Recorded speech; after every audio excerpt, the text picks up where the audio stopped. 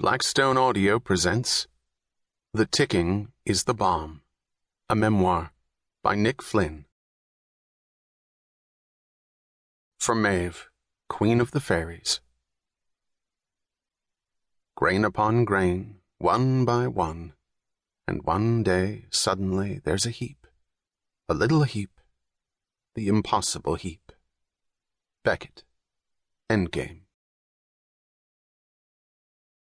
A Telegram Made of Shadows. 2007. This black and white photograph in my hand is an image of my unborn daughter. This, at least, is what I'm told. It's actually a series of photographs, folded one upon the other, like a tiny accordion. I was there when the doctor, or technician, or whoever he was, made it with his little wand of sound. I sat beside him, looked into the screen as he pointed into the shadows. Can you see her nose? Can you see her hand? Can you see her foot right here, next to her ear? I was there when each shot was taken, yet in some ways, still, it is all deeply unreal. It's as if I were holding a photograph of a dream sleeping inside the body of the woman I love. I'll call her Inez. The woman who now walks through the world with two hearts beating inside her.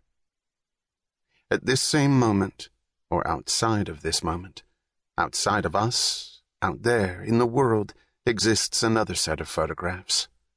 One depicts a naked man being dragged by a soldier out of a cell on the end of a leash.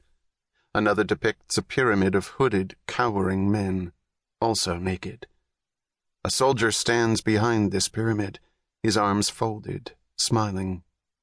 In yet another photograph, a blue-eyed girl, also smiling, gives a thumbs up over a corpse.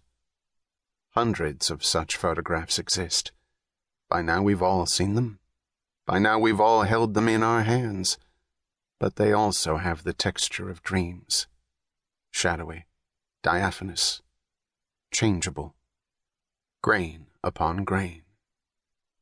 One day I hope to be able to tell my daughter a story about a dark time, the dark days before she was born, and how her coming was a ray of light.